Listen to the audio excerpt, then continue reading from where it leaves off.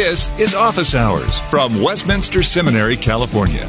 Call the show now at 760-480-8477. Email us at officehours@wscal.edu. Now, Scott Clark.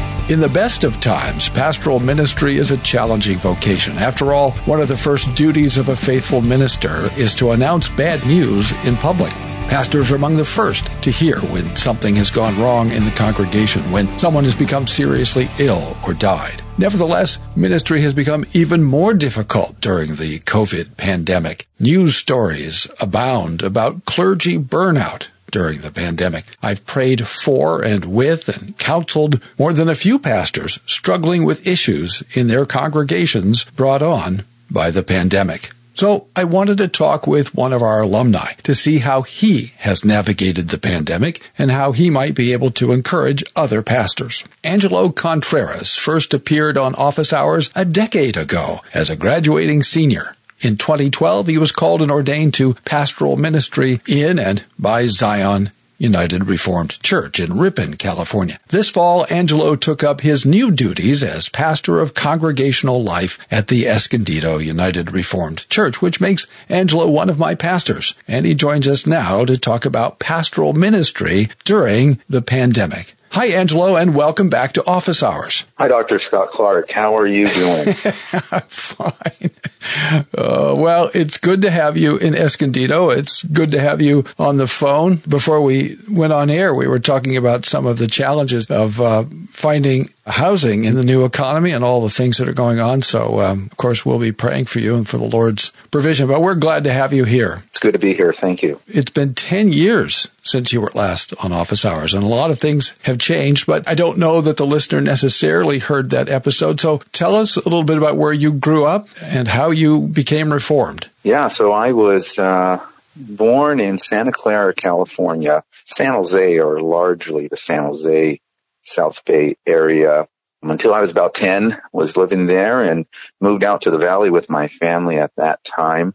We were raised in a Baptist church, and my parents were faithful in that regard. However, I was not. I rejected my Christian upbringing as far back as I can remember. And so it was not until after high school and college that the Lord convicted me of my sin, opened my eyes to my sin, convicted me, and led me to a saving knowledge of Jesus Christ. At that time, went to an evangelical church, local, somewhat mega church, eventually was exposed to Calvinism, and immediately did not appreciate the doctrines of grace, rejected them, but eventually came to embrace them through my studies.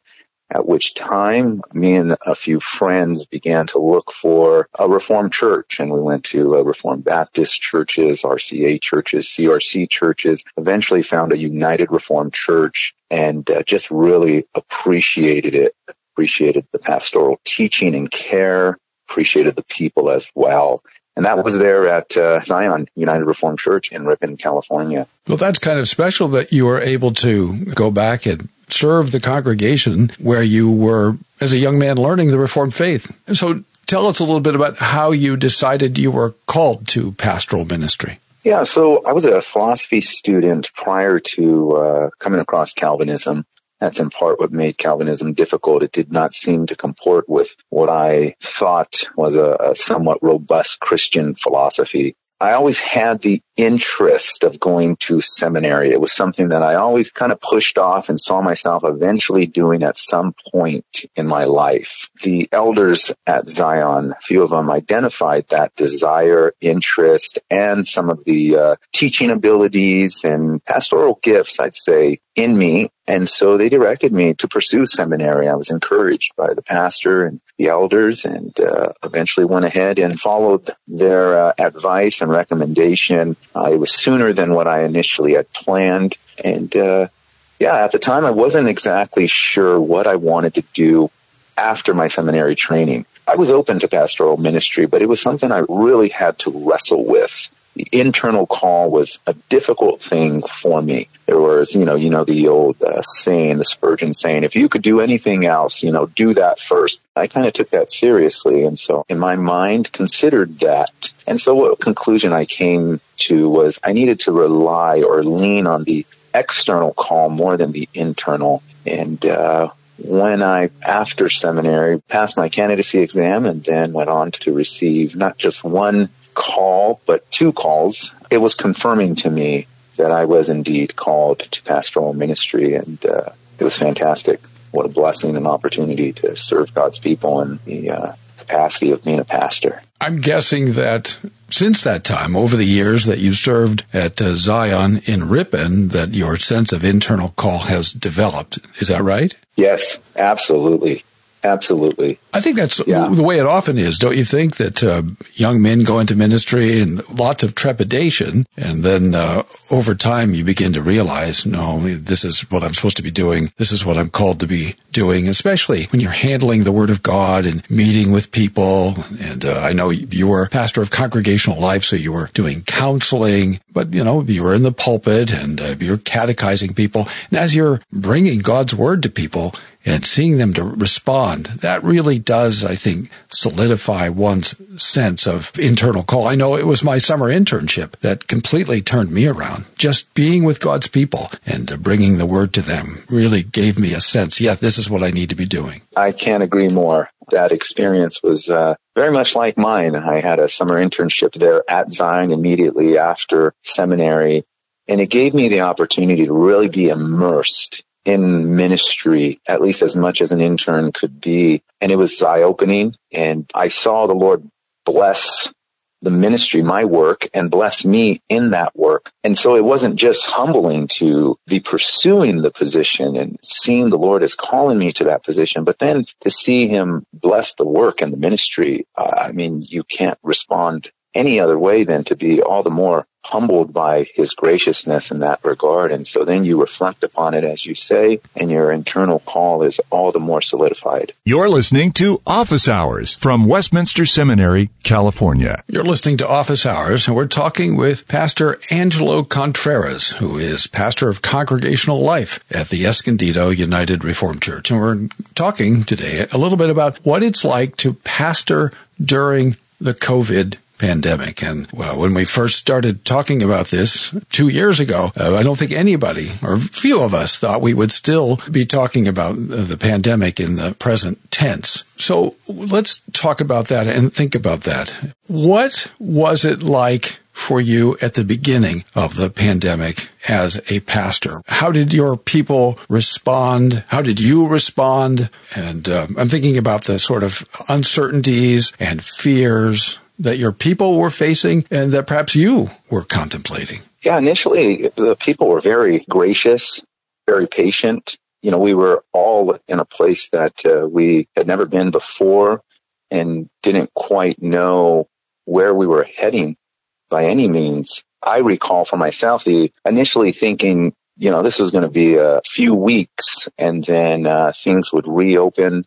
You recall initially it was all about flattening that curve. We didn't know how political things were going to be, which made things more complex as leaders within the church. And so it quickly got more and more difficult, I think, for just, the average member of the church, but specifically for pastors, elders, deacons, those who were in office and in leadership in various congregations. This is probably the biggest, most widespread public health crisis that we faced in the United States since the Spanish flu of 1918, so just a little over a century ago. And when you were in seminary, and I know when I was in seminary, we certainly weren't contemplating anything like this. We were thinking about hatching, matching, and dispatching, as my friend Don Trike likes to say.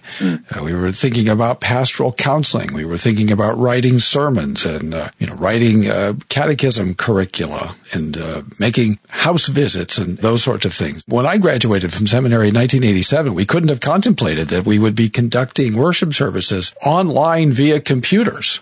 I mean, we wouldn't have had any way really to think about that, since when I graduated, computers were still relatively new. I remember when I told my grandfather in 1985 I was thinking about buying a computer, and he had worked for IBM for 30-some years. And he looked at me and he said, all he could think of was a giant, Univax computer that filled a room. And he couldn't understand why his grandson thought he needed one of those as part of his seminary education. So you find yourself plunged into, conducting services online. How did you guys adapt up in the Central Valley? And the listener should know, too, that the Central Valley is, not exactly like the rest of California. There's a lot of diversity in California. It's not San Francisco. It's not San Diego. It's not Los Angeles. It's a rural area. It's a fairly socially conservative area. A lot of hardworking folks up there. So how in the Central Valley, how in Ripon did you guys navigate all that? Yeah, so initially when things shut down, we did what many churches did, and we went to the live stream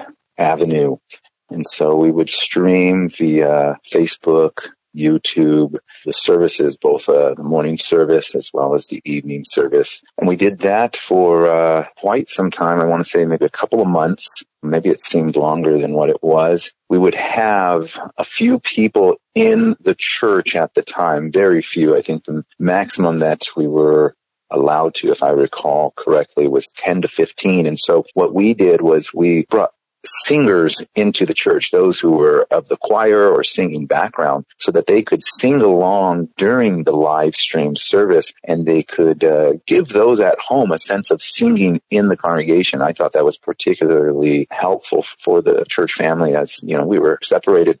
After that happened for a few months, there was, I want to say in June of 2020, there was some reopening.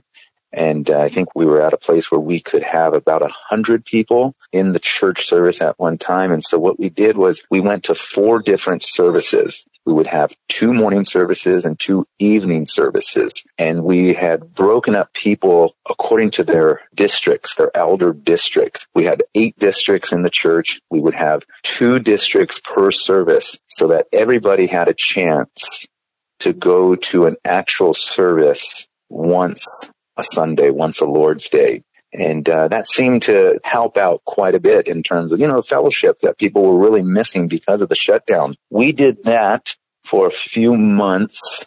And then I want to say those new regulations got tighter. And then we went outside for, let's say, August and September, at which time the fires hit, weather started to change. And at that time, we went back inside. And we stayed open from that point on. We went back to our normal services. We got to a point where, it had been going on for 6 months. And I think along with a number of other churches, I think the general sense was, wow, this has been made into a political matter, and it was difficult for us to continue. And so that was a huge challenge. And along with each of those decisions, I think as everyone remembers, there was a lot of disagreement, a lot of challenges in terms of people disagreeing with the way the leadership in the church was making the decisions. Some people wanted to always stay open, never wanted to close, right? Some folks felt very strongly about the virus and they thought it was a health concern. And so navigating those disagreements was tremendously difficult for leadership, right?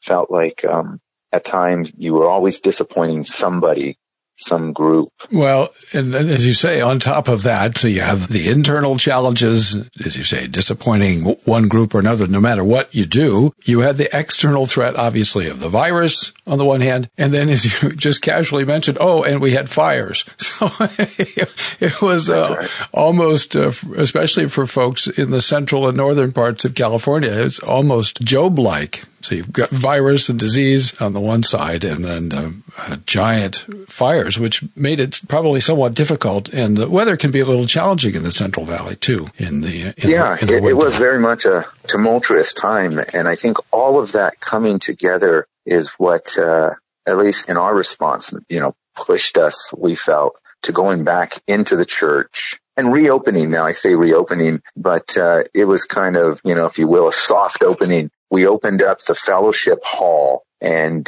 we spread people out. We closed off every third pew, I think is what it was, something like that. It was, let me think. Yeah, every third pew was open. That's what it was. Every third pew was open. It was a first come, first serve kind of mentality. If you wanted to sit in the actual chapel, and if you didn't make it on time, then you would have to sit in the fellowship hall. We had chairs there spread out. We put a big screen in there. It's kind of like, what a lot of churches do in terms terms of like a satellite campus, but it was just in the next room over, from the narthex. And that seemed to work out. We also encouraged people after the service to go outside, to fellowship out of the church, because we still wanted to be sensitive. We wanted to strive to respect everyone. But, that was another way that we responded at that time. The seminary has been a tremendous blessing to our church here in town. It's really been a tremendous blessing. So we're grateful to God for that. Here at Westminster, our commitment is still to those solas of the Reformation. Sola Scriptura, sola fide, solo Christo, sola gratia, and supremely, of course, soli Deo gloria.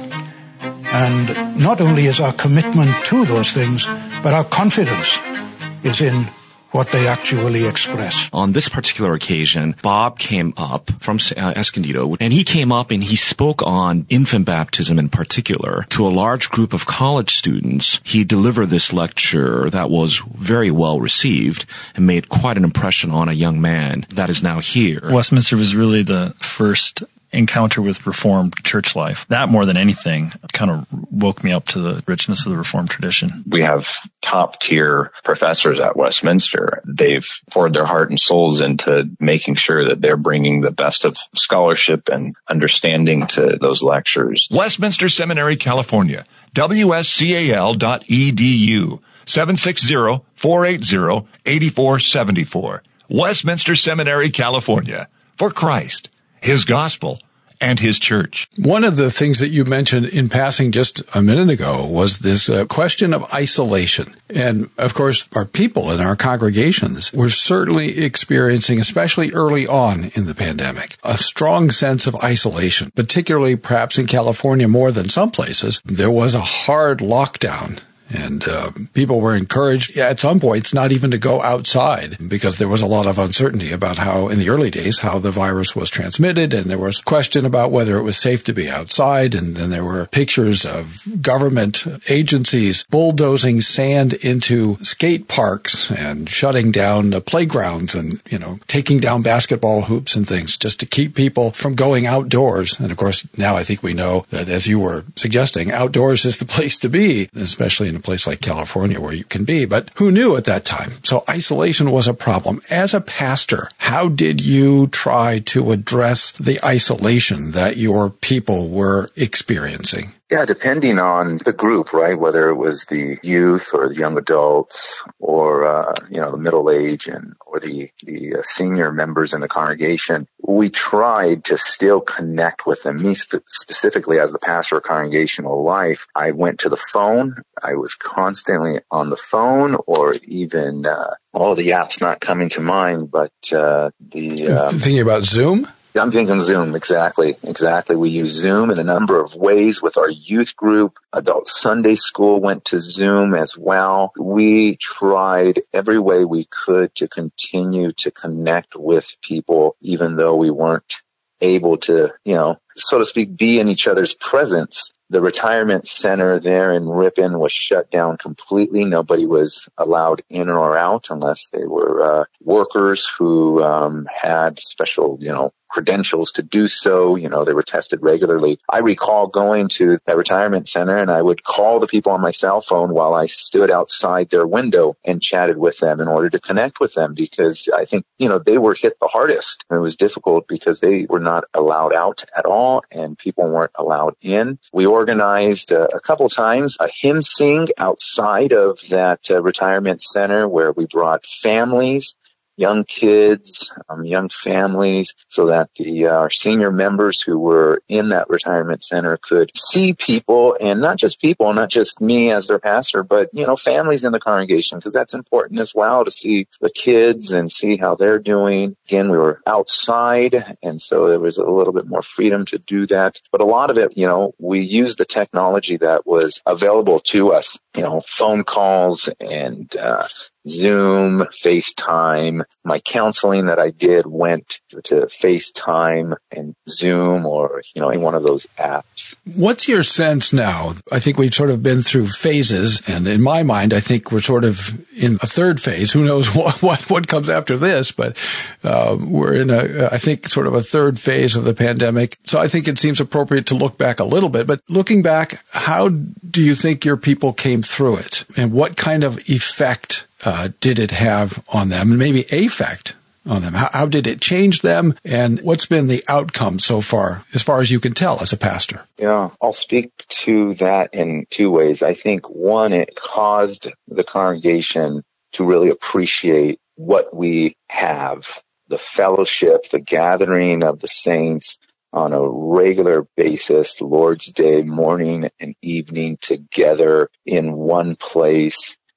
Prior to the pandemic, you didn't think about that being challenged in the way that it was, right? You think of the persecuted church and the various ways that the persecuted church is challenged. But in America, you could imagine that happening, but you could not imagine, something like a pandemic challenging us. We were able to still meet lawfully, but we weren't able for health reasons. And so it really, I think, caused the people to appreciate what we have in terms of meeting. Now, that also led to a number of complex issues in terms of what I mentioned already, agreements and disagreements. And I think what we learned through that is we struggle to disagree well within the church. I think that the pandemic exposed that maybe there was just a sense that we agreed so much that we didn't really think about the disagreements, at least within, various traditions that we're in. I think the pandemic and what it exposed us to and the various challenges really, really showed that we don't disagree well at all. And that's an area that we really need to work on, is disagreeing with each other and doing so in a way that is still humble. It doesn't lead us to demonize each other or see ourselves and each other in the worst possible way. And that was part of the challenge. And I hope and pray that we have learned something along those lines on how to disagree well with each other. I appreciate that. I think that's valuable. Obviously, we're called to love one another as Christ loved his church, and we're called to bear with one another's infirmities and to be patient with one another. And I agree entirely with you that the pandemic has really stressed us in that regard. As you say, when we're not under those kinds of extreme circumstances, it's relatively easy maybe to get along. But when you're under that kind of pressure, whatever underlying fissures there are sort of come to the surface. I think that's a very interesting point. You're listening to Office Hours from Westminster Seminary, California. Let me switch things a little bit. We've been talking about the congregation and how the congregation managed and how you were able to love them and serve them through these circumstances. And I think that's good for the listener to hear how pastors have really tried to adapt and to continue to fulfill their vocation despite really obvious limitations. I mean, imagine being, we're figurative shepherds. Imagine being a literal shepherd, and then the government says, but you can't actually be near your sheep. That would be challenging, to say the least. And so it is for pastors. In case the listener isn't aware, the word pastor is Latin for shepherd. And so that's how we think of ourselves. But how was it for you personally?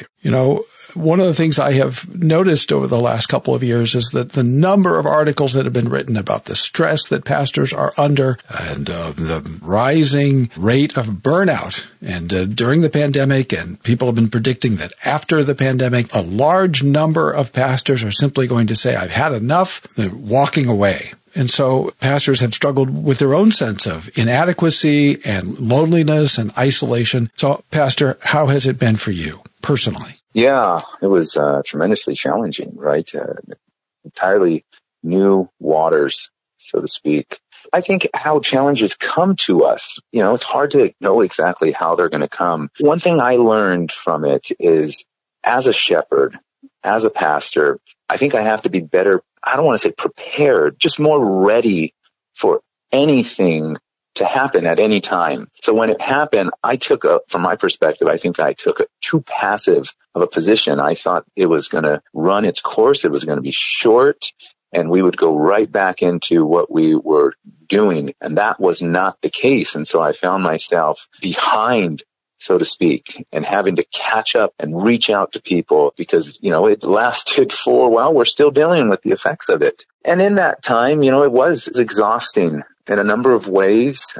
I tell people in that 2020 year, I was probably yelled at more than all the other 8 years combined, by my own sheep who disagreed with me in one way or another or misunderstood me in one way or another. And it was trying. Well, they were speaking the truth in love, right? That's right. They were exhorting. They were exhorting me in one way or another. With some extra volume. Yeah, very much so. Very much so. And, as a pastor, you don't want to bruise the sheep. And so I strived to receive it well, but it weighed on you. It really did. And it was heavy time. It was a difficult time. And so, I think like in any trying time, you turn to the Lord. You have to. And maybe that's another thing that came out of this that was so good was, the prayer and the pursuit of God in the midst of the last year and a half, 2 years, in trouble. Where do we turn? Our hope is in the Lord. He is our refuge. He is our strength, right? Psalm 46. That's where we need to turn, whether we're members or pastors, And so I like to think that I did that. And I look back at the past 2 years, and I've told people I wouldn't change it for anything. The Lord providentially uses all things for our good, and that means for our sanctification, to make us more and more like Jesus Christ, our Lord. And as difficult as the various things that we go through in our lives are, we have to look back at them and really see the hand of God working that good out for us. And I feel like I see that. It has been a great time, and I just hope and pray that I can take what I've learned and move forward and reapply it in a new and fresh way, particularly now where I'm at in Escondido URC, and not make the same mistakes twice, right? We're human and we're given to not only mistakes, but, sin and corruption, but, thanks be to God for Jesus Christ who delivers us from this body of death. And so we can still be very hopeful given all that has happened, and hopefully we are learning through what we face. Normally on Office Hours, we give the last word to the guest, but it seems appropriate this time to add a coda. This is my last episode of Office Hours after 12 seasons. I'm turning over the microphone to someone else. I'm not going anywhere, but other responsibilities, including those to my students and to my writing, dictate that it's time for me to retire from Office Hours. I want to say thanks to the seminary for taking the risk of allowing me to start Office Hours all those years ago. Back then, few people knew what podcasting was, and no one knew what the medium would become. I want to thank you, listener, for sticking with us as we found our footing. We've come a long way. In the first few years, we didn't know much about the finer points of audio production. In that regard, I want to thank the various Office Hours producers over the years for their skillful and faithful work. Rob Riccio, Jack Stoffberg, Jason Hinson, Nick Davis, and most of all, Brian Frick, who has been your loyal and faithful producer since 2014. Thanks also to the staff at Westminster Seminary, California, who have labored behind the scenes to help get the podcast to you. Stay tuned. The seminary has a new host and more podcast goodness in store. Thanks for listening to Office Hours from Westminster Seminary, California. Don't miss an episode. Subscribe now to Office Hours in iTunes. Find all the shows at wscal.edu/office hours. Copyright Westminster Seminary, California. All rights reserved.